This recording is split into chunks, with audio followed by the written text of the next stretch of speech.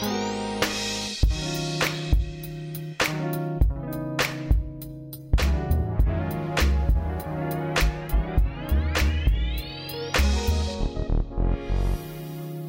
hello. Welcome to Scouting for Growth, the podcast which enables entrepreneurs, investors gain insight on the venturing world from a fintech and insurtech lens. It is not an easy task for small and medium-sized businesses to find the right protection, despite the fact that there are so much more small businesses out there that have emerged since the pandemic. So today I decided to tap into the knowledge of two industry veterans, Jeff Shi, who runs InsurTech Group, where he connects consumers with top industry partners using advanced processes and technologies. Jeff helps consumers to better understand their policy in an effort to meet each of their unique needs. Tim Lovett has nearly been at the Hartford for 6 years. The Hartford is a well-known insurance group in Connecticut, which I have worked with too in the past. Tim helps small and medium-sized companies make better choices. He has a background in claims management and distribution. Both strengths allow Tim to educate and assist agents in growing their respective small commercial portfolio. On this episode of Scouting for Growth, I've asked Jeff and Tim to help us understand the current situation with small commercials in the United States. SMEs, as we all know, make over 90% of businesses in many countries, and they are often considered to be the backbone of the economy. However, due to their diversity and dispersed nature, it can be challenging to estimate the exact size of the SME market in many, even developing or developed markets. So let's dive in. And a reminder, if you enjoy listening to this podcast, do not forget to subscribe to it, rate it, and provide a comment here below. If there is a topic that you feel needs addressing, just send me a message using the communication channel provided as well below. So let's welcome Jeff and Tim to start our discussion on small commercials.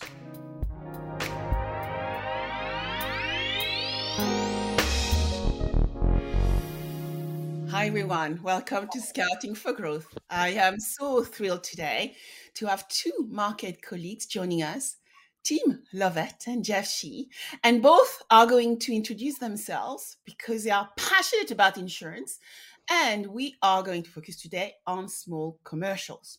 So I'll start with Tim. Welcome, Tim. Nice to meet you. Thanks for having me. And please tell us a little bit more about who you are, Tim. Yeah, so my name's Tim Lovett. I'm with the Hartford today, and I work in our business development space, researching, bringing on, kind of standing up, architecting strategic partners, programs. It's a very broad bucket. When you think about it, it can go from anything from setting up formalized programs with franchises, associations to the all too fun world of insurtechs and exploring the new types of partners that are out there to try to help customers in the best way possible. Superb. So partnership is one of your key core skill set and developing amazing partner ecosystems. Yeah, that's correct. And I think it's been really great to be in this role. My background's very eclectic with what I've done in insurance over time. So to me, it's almost been a crescendo to kind of get here and be in the right spot at the right time. Superb. Jeff, welcome. For having me. And Jeff, tell us a little bit more about you. Yeah, my name is Jeff, and I am founder of InsurTech Groups. We are focused on delivering client experience, and we are a distribution-focused personal line and commercial line insurance agency. And what we're trying to do is enhance the consumer experience using InsurTech and technologies. So one thing I saw, Jeff, is that you do a lot of other things. Can you share a little bit more about your other top projects? So we do a little bit of consulting work in the insurance space. I I connect with a lot of people in the insurtech space, and I'm pretty active on LinkedIn. Not as many followers as yours, but I'm pretty active on LinkedIn. And I got a couple little babies, 2-year old and 4-year old, and they keep me pretty busy. Well, I am sure children can keep you busy. I have amazing godchildren, which, when I go and see them Wow. during the weekend, keep me super busy too. So let's get started with our conversation around small commercial. So, first, what does small commercial stand for, and how is the market going right now, Tim? Yeah, it's funny you say that. I laugh all the time because I feel like we all speak different languages in the insurance industry and how we define small businesses, even amongst carrier groups that specialize in small business. Brokers tend to have different definitions of what they call small business. I think that's broadened over time to be even a bigger bucket than it used to be historically, just from a modeling perspective. Typically speaking, you're probably looking at under 50 employees, under 100 employees Hmm. type businesses. Mostly can be defined within that small commercial bucket, but I think it's even fragmented from there, to be honest with you. And this is something me and Jeff have talked about. When you think about the buckets of customers and sizes, there's micro, there's small middle market, there's true middle market. There's a whole segmentation that's happened, I think, organically over a really long period of time as we all evolve and kind of expand our products and our offerings to be a broader reach. So, very difficult to define individually, broadly, and everybody agree. But Yeah. I think, it's pretty safe to bucket it that way. Yes, I mean, I did look at some stats, for the UK. So I think, small and medium sized enterprises, we call them SME or small and medium sized businesses, represent probably 90% of all the businesses which are Yeah. there. And it's not small. And in the UK, you won't believe, but we have 5.5 million small and medium sized enterprises. And then the macro size enterprises are around 5.2 million businesses. So not insignificant. And, I think with COVID and now being able to do digital better and working from all around the globe, there would be more small businesses coming to market. Yeah, I agree. It's expanded massively. COVID was a, absolutely terrible event for the world, but for small businesses, you saw, such thoughtful entrepreneurs try to figure out how to navigate that and expand their business and operations. And, you saw a lot of people go from, one person shops to now remote, Yeah. opening up multiple shops across different areas and geographies. And so it's just it's been an evolution in how we all define small business. Jeff, what are the challenges small businesses faced? I mean, you are talking with insurtechs every single day, and I'm sure you are seeing unique patterns across all of them. Yeah, as far as small business when it comes to insurance, the shopping behavior pattern is so different on a personal line versus commercial line. And I think this is the biggest area open for disruption. It's the first step of the insurance shopping journey. Yeah. And here's what I mean. So if I search auto insurance right now, and Google will pull up first page results, and that first page results, it says based on your zip code is always at the top, right? Yeah. So that means everybody that show up on their first page are people who want to do business with consumer like myself based on my zip code. Mhm. And in the US, insurance rating for every single carrier is all state based. So every single person show up on the first page, if they are a direct to consumer, then they all say, "Hey, I want to do business with Jeff because he is in Chantilly, Virginia." So if I want to do business with Jeff because he's in Chantilly, Virginia, I want to make sure I show up on Google search first page based on Google locations, right? The personalized space is so dialed down, like it's been like this for a long time that you know there's a lot of structure around the place on the first step of insurance journey, and also there's probably 15 performance marketing agencies, and half of them public traded, like EverQuote, like Data, like Quote Wizard, which is by Lending Tree, Queen Street, Alpha Media. The list go on, right?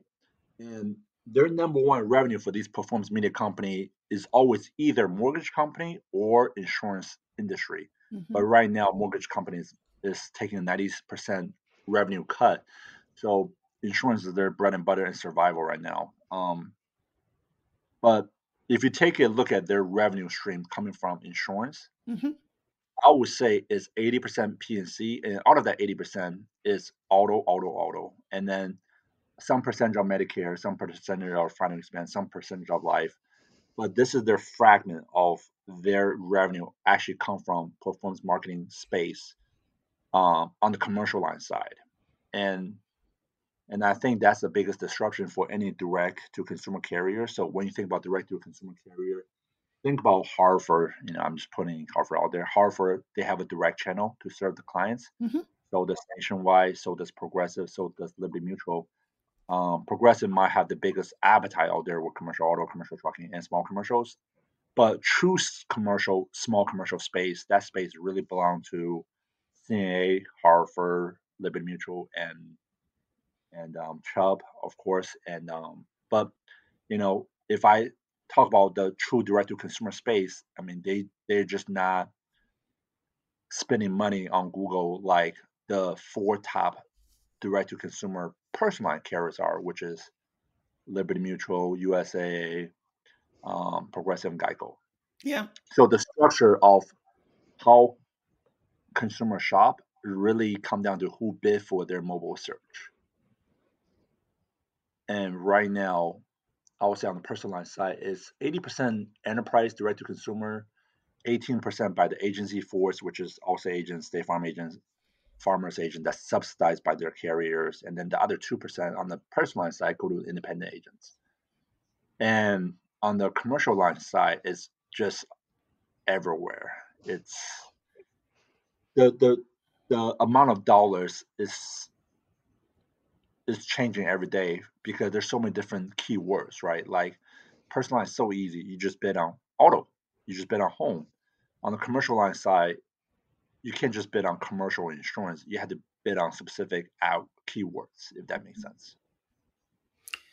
Yeah, no, it makes sense. And, when we actually observe some of the challenges around, what SME means, and, even them trying to find insurance over the past 2 years, and that is going to be a question for Tim. A lot of insurers have come out of specific lines of business. I've talked to insurers, I've talked to startups which had to change their strategy. Some actually failed when they lost their insurance capacity. So we see that potentially regulation and shifting strategies, right, amongst insurers have also affected the SME from a commercial insurance viewpoint, but also for those who need it. Team, what's your view? Yeah, I completely agree with that. I think there's, when you think about the dichotomy between the personal lines industry and the commercial industry, right? And making it easy, as Jeff puts it, to come into the front door, to be able to get a quote, to be broadly accessible. Most of those small businesses that you referenced earlier, right? The small ones that really don't have the breadth and scale of some of these really large companies, they're trying to look to secure insurance as easily as possible. One of the challenges is, and the biggest difference between personal and commercial lines is third-party data, right? There's a lot of centralized sources for personal lines where you can put in your name and address and it'll populate VIN numbers and everything else about your property. Commercial lines is still complex, right? Sometimes we forget that there's a lot of rating factors that go into that, and there is no centralized data source where you can pull property values and property specs and go down the list, right? Like of all the rating components that go into commercial lines. It's whether you have one location or 100 locations, the data points that you need are similar, right? As a business owner. And so without that third party centralization of data, what it creates for a customer is you still have to understand their business, right? You still have to know how to classify them, which arguably is the most complex part of the process today, right? Like when you talk about all the different methodologies of carriers and everybody out there to get to the right classification of insured, you start thinking through like the process, and it's like you have NAIC codes, you have SIC codes, you have carrier proprietary codes, and all those can map to be different depending on your partner and your relationship. And so I think about the journey of a customer, right? What are we asking them to know?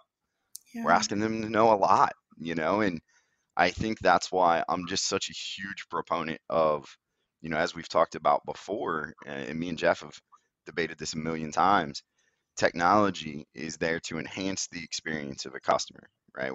We should be leveraging technology to enhance things, not to completely upend the way insurance is transacted, because that's not possible after this long in the industry, and how settled everybody is in their modeling and the process.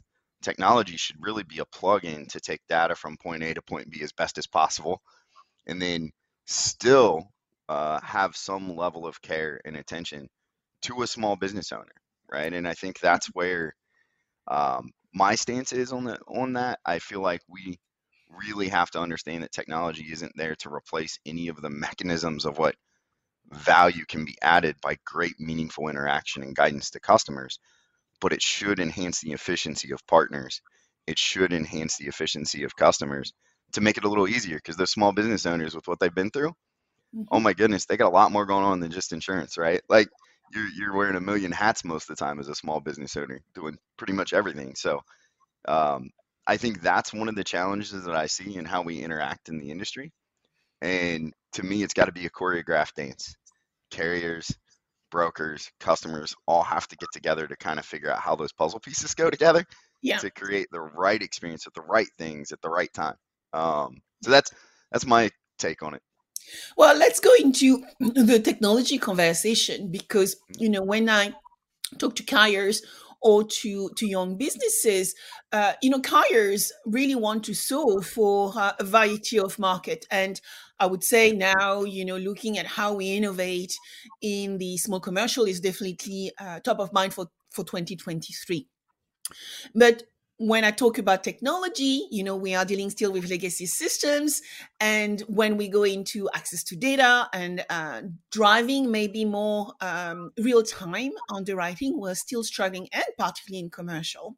So, what's your view, gentlemen? And I'll start with Jeff around how do we make sure that we develop the right product and services, but also at the right price for those young businesses?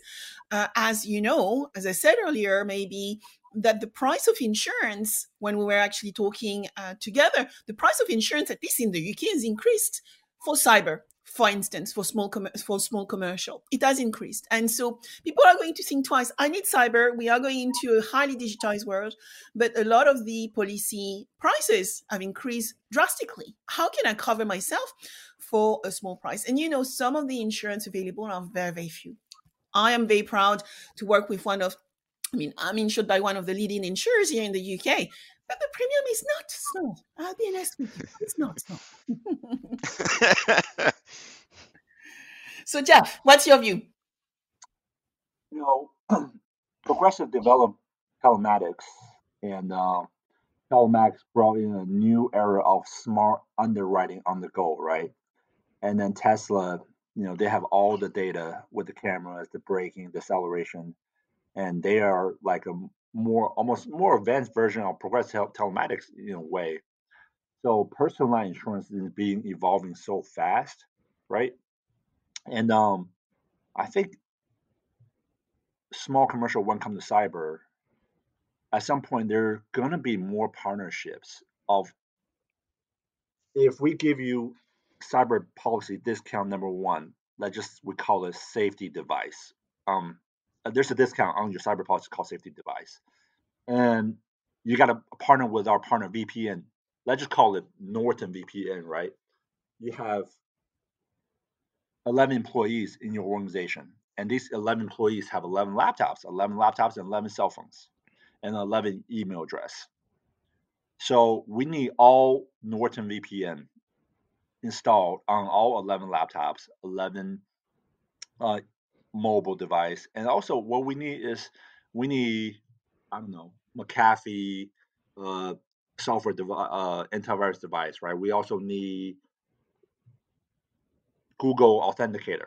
So once these all three check marks are done, and we see all 11 devices being monitored live on the software, the virus software, the VPN, the authenticator, then you get this discount.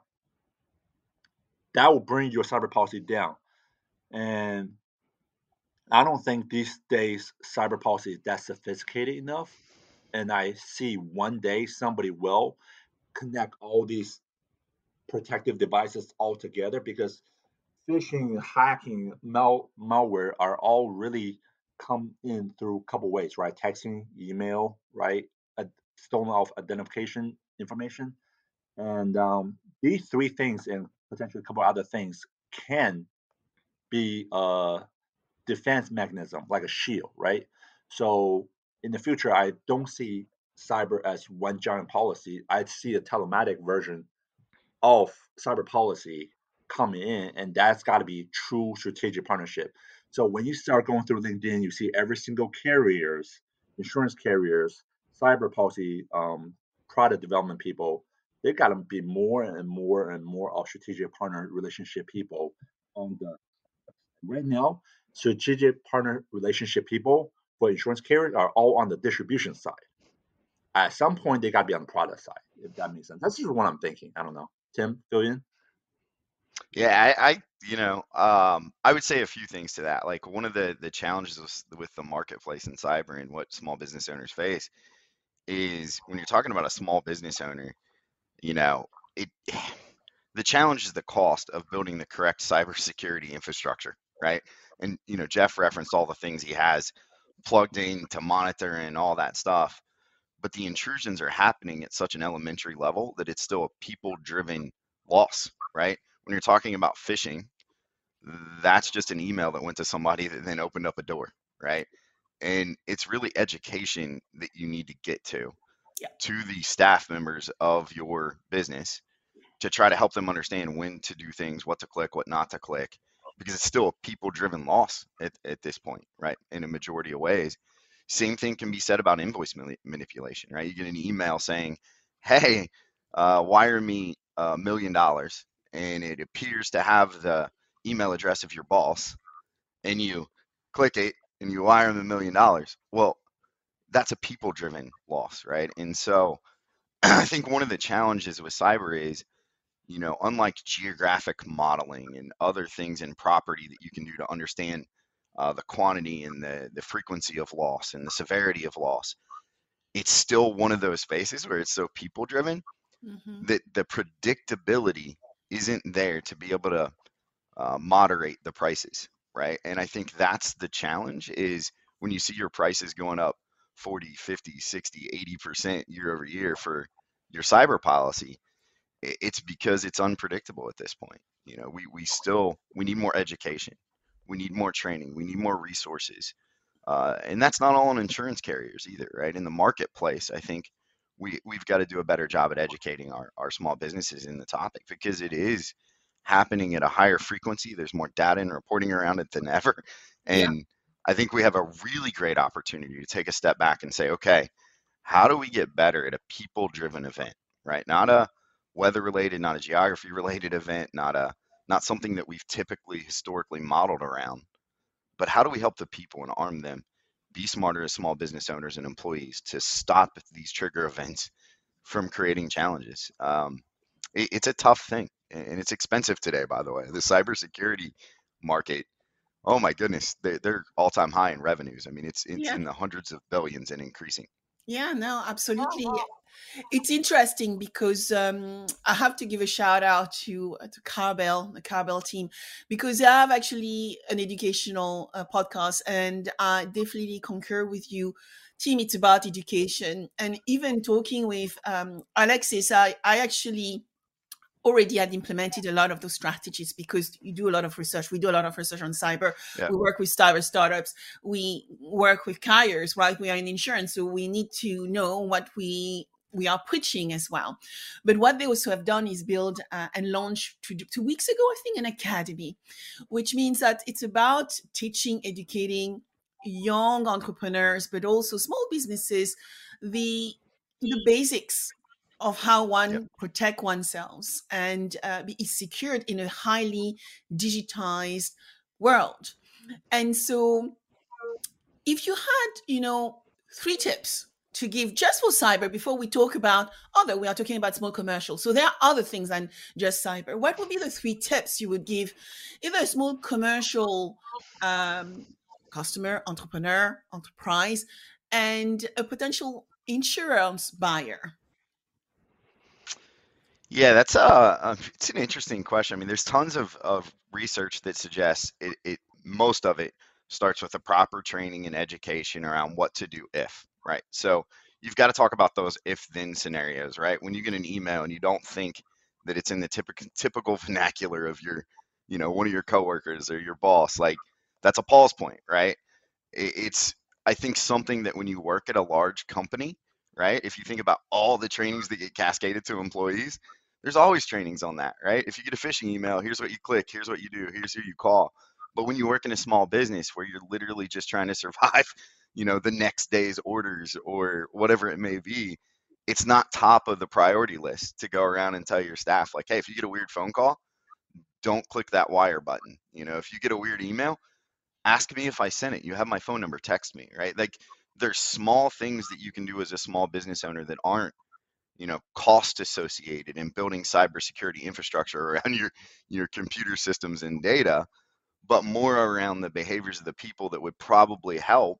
And so that would be where I would start with the advice is, if I'm a small business owner in today's world, the one of the first things I'm doing is sitting down with my staff to say, okay, guys, here's what I think that could happen to you, right? And there's plenty of, to your point about Googling it, plenty of ways to Google like what's happened to somebody in cyber, and you'll get it, and you can take those scenarios and then extrapolate what you would do to your employees. That's a 15-minute meeting, right? You don't have to be there for 2 hours with them, and Yeah. I think that's a great first step. I think calling experts is always a plus, right?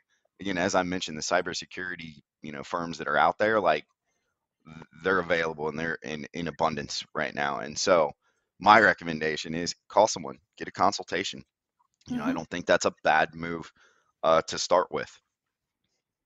So, I mean, those two recommendations are absolutely crucial for people to process and also understand. Tim, I'm going to tease you, maybe, I don't know.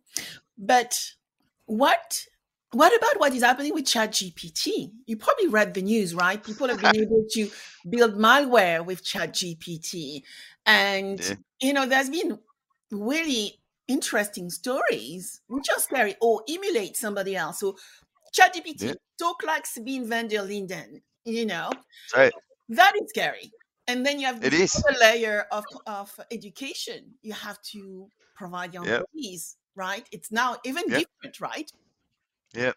It's terrifying. I'll be honest. In today's world, like people are that want to do bad things typically get very creative, right? And as you stop one bad thing, they evolve and they evolve and they evolve and they evolve. And I think when you look at how the evolution of these hacks have happened, right? Hackers have gotten smarter. They know how they're being stopped and they pivot and they do a really good job at finding new ways to enter in to people's worlds. And so the challenge with what you just mentioned is are you going to solve that as a business owner? Probably not. Like if somebody's really good at imitating you, right? It'd be like taking a clone and walking into your physical location, right? And then telling your employees what to do. It's just happening digitally instead, right? Which is like a terrifying concept to think of. But I mean, I think the best thing that you can do is just continue to reinforce to your employees what to look out for as much as possible and be realistic that you can't prevent everything. Like Yeah, it's impossible, right? And the cost of the product is increasing, but relative to the loss that happens, right? It's still the same insurance principle, right? You're paying this now to avoid paying this later mentality. And so as expensive as it is when you see those, quotes in your head comparative to what you think you should pay for it, it is still better than paying those huge absolutely. sums later in insurance. And I think that's the hardest thing as a small business owners when you're strapped for revenue is to look at your outgoing non-revenue generating payments and say, this is great, it's fine. But I think it's one of those necessities. You can't unfortunately, you can't avoid thinking about having a cyber policy today. And to properly protect your assets, you really have to consider it. And cyber carriers have given a lot of resources too. I don't want to knock them, right? Everybody that's writes cyber has created cyber centers with resources and educational material and hotlines to call in if something happens to, mitigate loss and stop intrusions with known cybersecurity firms. So there's a lot of added benefits other than just paying a claim in a cyber policy. You get support with a lot of the carriers that are really good at it. Yeah, I think, that it's first about for sure education, and it's also about continuing driving that awareness like we have done with, climate change, environmental change, and sustainability. The more people have become aware of the man-made events. Well, Yeah. recently, actually, I was talking to a startup that, Sabine, there is always man-made disaster and there is climate events, and so I think it was a really polite way of saying if we can control the behavior of humans, then probably we could actually do better. Jeff, what's your view on this before we talk about other things that affect small commercials? Yeah. So Tim brought up all the good points of how to mitigate a claim, a potential cyber claim. These are not things that we can control, but these are things that we can help to control things, right? Um, Yesterday, I saw a guy who did a live webinar as Tom Cruise. The deep fake technology is so amazing because we have Tom Cruise in movies, so they got the voice. They got the voice from Tom Cruise. And now they have the face of Tom Cruise. He did a 30-minute webinar as Tom Cruise in Tom Cruise voice to show off the deep fake technology.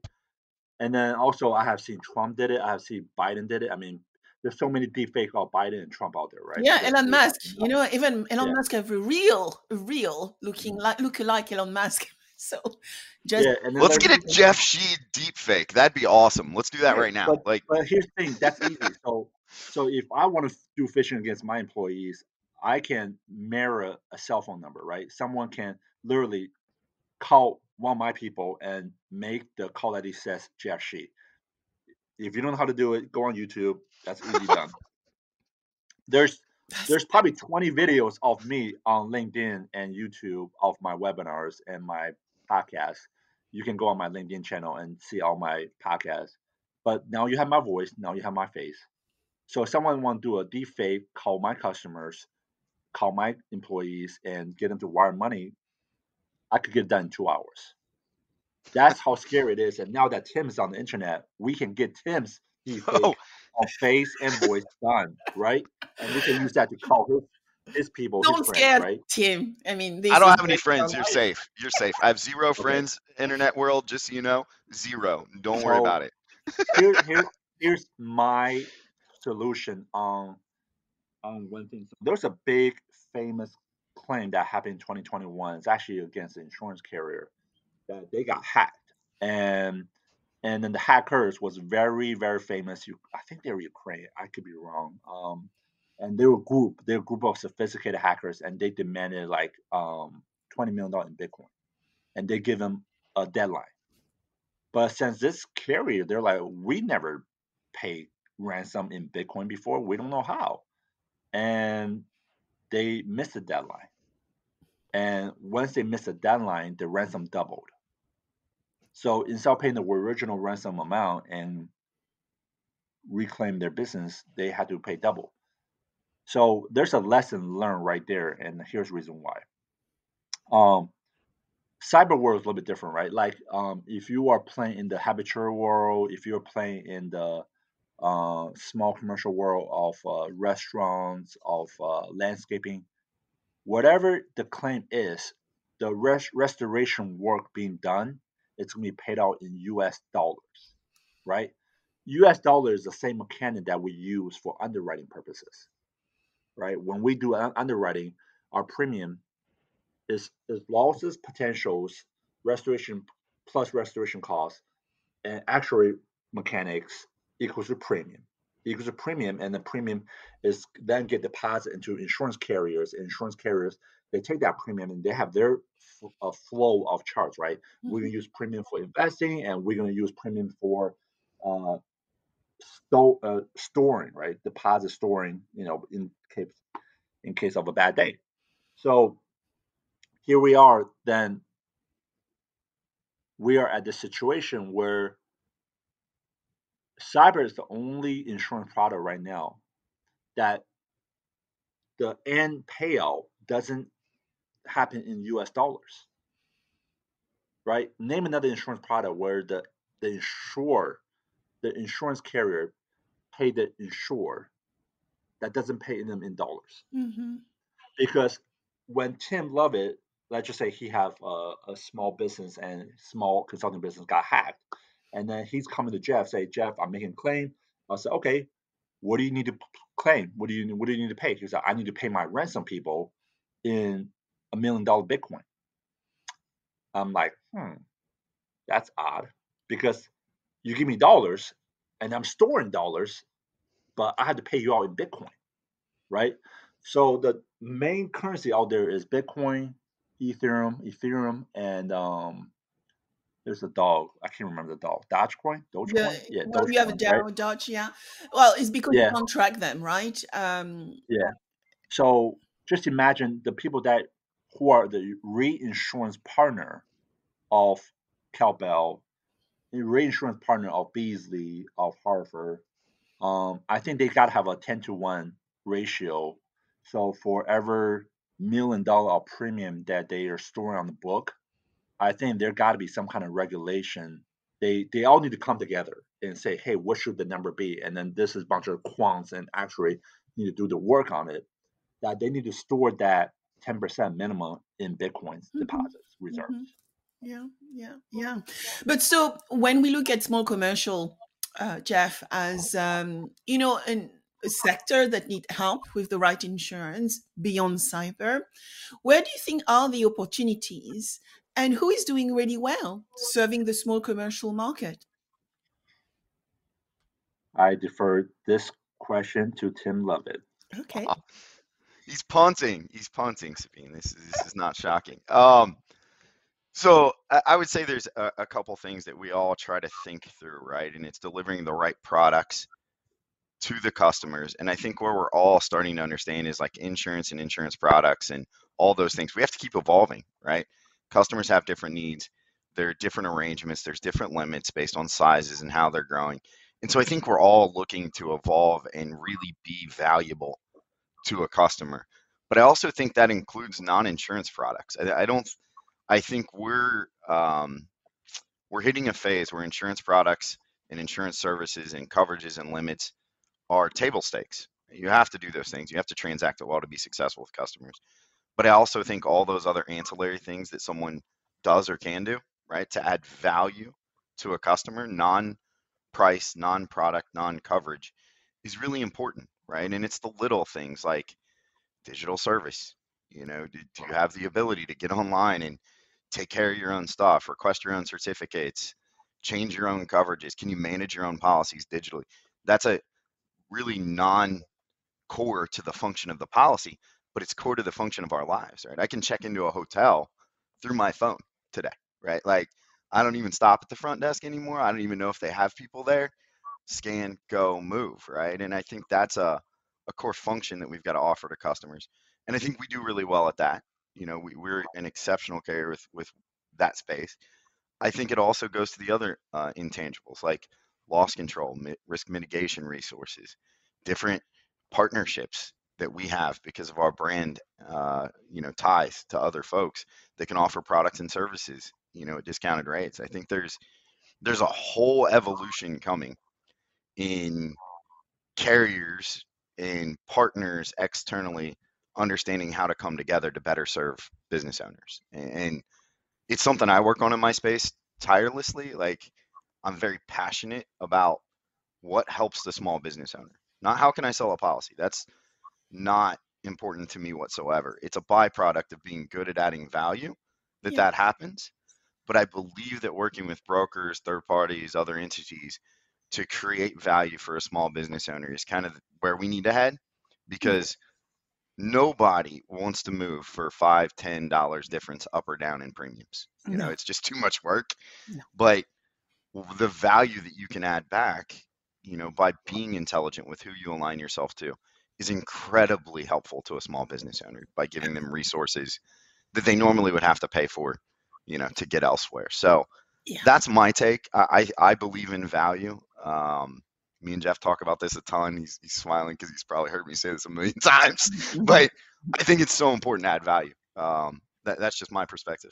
Yeah, it's value creation. Jeff, anything you want to add? I do. So what's funny is now Tim and I are gonna flip. I am gonna talk about the other side of that coin. You know, when we go to InsurTech Connect, when we go to InsurTech Insights, when we go to, you know, 5, 7, 8, 10 regional InsurTech events, the people who are participating in these events are carriers, software vendors. There's a lot of software vendor. If I have every dollar for a software vendor, I'm a rich guy. But let's find a way to do that, sir. At the end of the day, let's just say Tim Lovett have a restaurant in Columbus, Ohio, and they sell the best Connecticut, New Haven pizza out there, right? And he have a claim. He have a claim to his restaurant, right? He's gonna talk to his broker agent who sold him the Hartford insurance policy because he have a claim. You know, there's a really sad thing happening with our industry right now. There are probably 1/3 or even 40% of agency owners are retiring. In the next 3 to 5 years, we could see 45 to 40% of our total agency owner retiring. And these are the bedrock of insurance. I mean, when we talk about InsurTech, we put technology on insurance. At the end of the day, they're the true CX, right? Customer experience CX. These brokers serving Tim in his New Haven pizza in Columbus, Ohio, they're the bedrock. They're the foundation, right? Everybody else around it, we're just actuary, we are just distribution, we are just commission, we are just carrier reps. At the end of the day, the true connection to the ground of the agents is little Joanne, is Susie, is Don, is Mike, that's been taking the bills, filing the claims, changing the policies, that's been communicating and giving the delivering some of the best customer experience there is. Because outside of your home purchase, your car purchase, there's no other more important purchase than insurance purchase, right? And they've been providing the trust and peace of mind. 40% of these people are disappearing, right? So you look at what's coming down the pipeline. There's two issues I see coming down the pipeline. You have Gallagher's, Acrisure, Brown, and all these massive brokers are buying up these insurance left and right, 400, 500 agencies at a time. Are they putting the right people in the place to continue to run these places and providing that same customer experience support? So that's number one. That's challenge number one, right? Challenge number two, and I think that's a bigger challenge, is the insurance space on an agency level still attracting the best talent?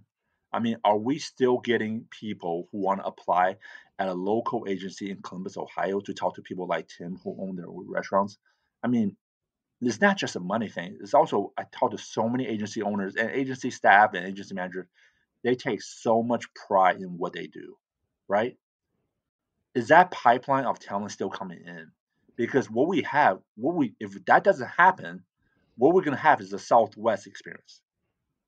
Southwest was in the news every day the last 2 weeks of 2022 because they decided to close down their call center to save themselves money and make themselves label themselves. We don't have call center no more, so now we're digital. That as well with the banks here in the UK. I mean, we're talking about like United, America, Delta. They were experiencing 4% cancellation, and Southwest had like 93% cancellation, 95% cancellation. So it's a major problem, Jeff. And in our industry, you ask about talent. I think talent is going to be a major challenge within insurance because people are not, young people are not thinking about insurance. They may think about working with you, sorry, team, or me, because we are doing cool things. but they don't Yeah, always think that's about okay. That's going right. to the insurers, right? And I so, agree. They don't want to work for Jeff. I completely agree. well, I hope, I'm a nice guy. but it's um, interesting to see that the talent challenge means the talent is asking for remote work or flexible work or hybrid work. They are asking for skill set. So you mentioned as part of your work team, you are building digital ecosystem. You are involving the agents and the insurers. Your partners, your clients, everybody is an ecosystem so that you can learn together. And I've seen actually some companies now developing, even giving their free training. So I was doing some engagement with IBM, and they're giving their training, the same training IBMers off to their partners. So companies are trying to be innovative. But when you think about insurance, right, we have an agency issues, but actually when you start looking at a small commercial enterprise owner, what they are looking for is digitization, the mobile phone, as you mentioned, so tech-enabled solutions. They want spatial coverages, right? They want things which support and solve their problem. So they want some customization. And I'm very lucky, right? When I was talking about my insurers and my insurance is quite expensive, is because I have to be insured for the US. That's the main reason. yeah, And I have a bundle offer. So I have my cyber with everything else, which is super. And I think it is one of the few insurers in Europe which worked this one out for small business. And because they are probably the only one, yes, they are charging a high premium for it. So what yeah. would be, team, first with you, your last word of wisdom for our listener? And after that, I will go to Jeff. Yeah, I think to tie a lot of it together, like what we've all talked about, continuously, I think ties back to the same theme, right? Even if you think about the supply and demand issue of talent and all the stuff happening in the insurance industry, we've got to look for ways to become more efficient through leveraging technology, data, whatever we can to create improved experiences for customers, right? Mm-hmm. Those improved experiences to me, I think, again, I said this earlier, but I feel so strongly about this. It shouldn't be tearing things down. We shouldn't look to completely rip everything apart and start over. What we should look to do is enhance the way we interact, what we interact with, and create a really great experience for customers with everything in mind, right? Based on what they want. And I think when I look at the world of insurance, I'm encouraged, right? Everybody's doing a lot of cool things.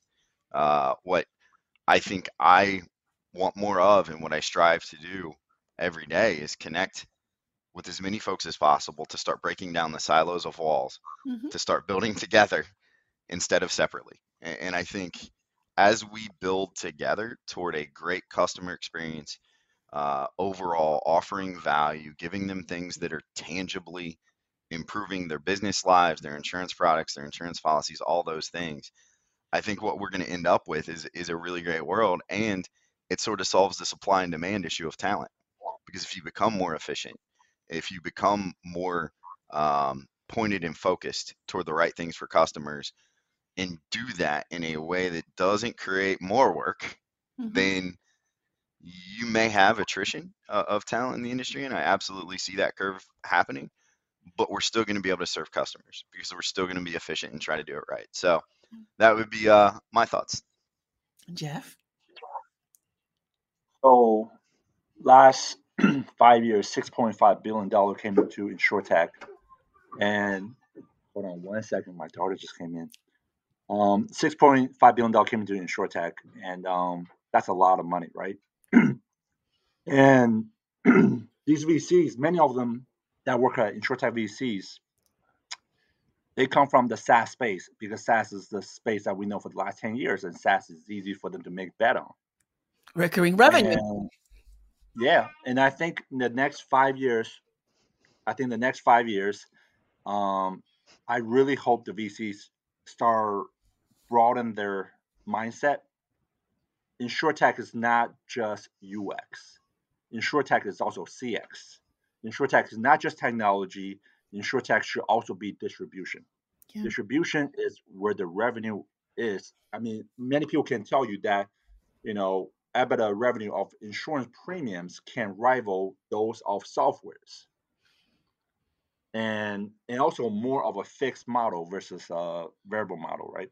Yeah. But you know, I get sad about watching many insurtech carriers the last 5 years made the pitch to VCs, said we are replacing the agents, we are replacing the distribution force that's been together for 10 years. If you look at Allstate purchased Esurance, they shelved it, right? They bought it, they shelved it. USA bought Nobler, they bought it and they shelved it. So, I think that should be a lesson to all the VCs that the next 5, 10, 20 years, there's still agents in the place. Yeah. Agents have a place in the ecosystem. And then the other thing I, want to send a message to out there, I see so many insurtech founders making this mistake, is they are treasure people who are Silicon Valley from Northwestern universities versus the people who are 10 years, 15 years in the insurance space and come from insurance space. I'm trying to compete with my daughter's voice in the background, the sound. That's all right. And I think the people like Tim, myself, and many other out there provide so much value to the workforce in the next 5 to 10 years. We should be also take part in how we're shaping up insurtech and insurance, and not just the software people and then the young Silicon Valley people. Oh, I agree. Arm brokers and agents. I love that message, Jeff. We've got to equip distribution to help customers, not replace them. I believe wholeheartedly that they need equipped and armed with the tools. So, I need to highlight actually that, when I started working with startups 7 years ago, and I built Startup Bootcamp InsurTech in Europe, and I work with the Hartford in Connecticut with the InsurTech hub that I built with the accelerator then. One thing which came through our doors is, I would say 70% of the applications to the accelerator were from platform which were improving the customer engagement. Actually, Jeff, it was all CX. And then gradually, as the industry matured and probably the investors met their demands, it moved more SaaS and more back of the envelope core system. I think now we are going to start seeing a rebalance. And as we saw, past 2 years, we had WeFox, which became very quickly a unicorn. And I think it's around 6-7 billion valuation today, because they didn't go direct. They went for the distribution and reimagining what distribution could look like. So there's a lot to say, to not try to get rid of the value chain, but augment the value chain with the services they need to become better. So on this note, I would like to thank you both. If people want to talk to you and find you, where do they go, Tim and Jeff? Where do we go? So I would tell you, feel free to email me. My email address is fairly simple. It's Timothy, TIMOTHY, .Lovett, LOVETT, @thehartford.com. Would love to engage. Always willing to learn and understand what's going on in the market. So happy to connect and engage with anybody out there. Thank you. Jeff? I am on Facebook and LinkedIn. I am more active on LinkedIn with sharing of other people's posts and some of my posts. And also Tim, I'm trying to get him to be more active on LinkedIn. So find Tim on begging LinkedIn me. Well. Feel free to try. I will. I'm not Jeff, but I will do my best. We can repost, and we actually always, support our network. So every day we do our little bits. So people will find you both. Thank you very much for our session today. But on this note, I will say bye, and until next time.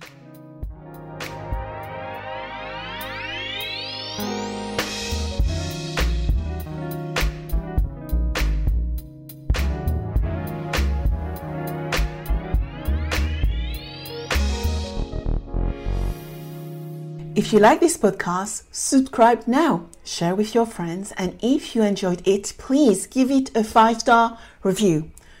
Also, if you want to cover any specific subject with me, contact me on Instagram under Sabine VDL Officials or LinkedIn under Sabine van der Linden. Thank you.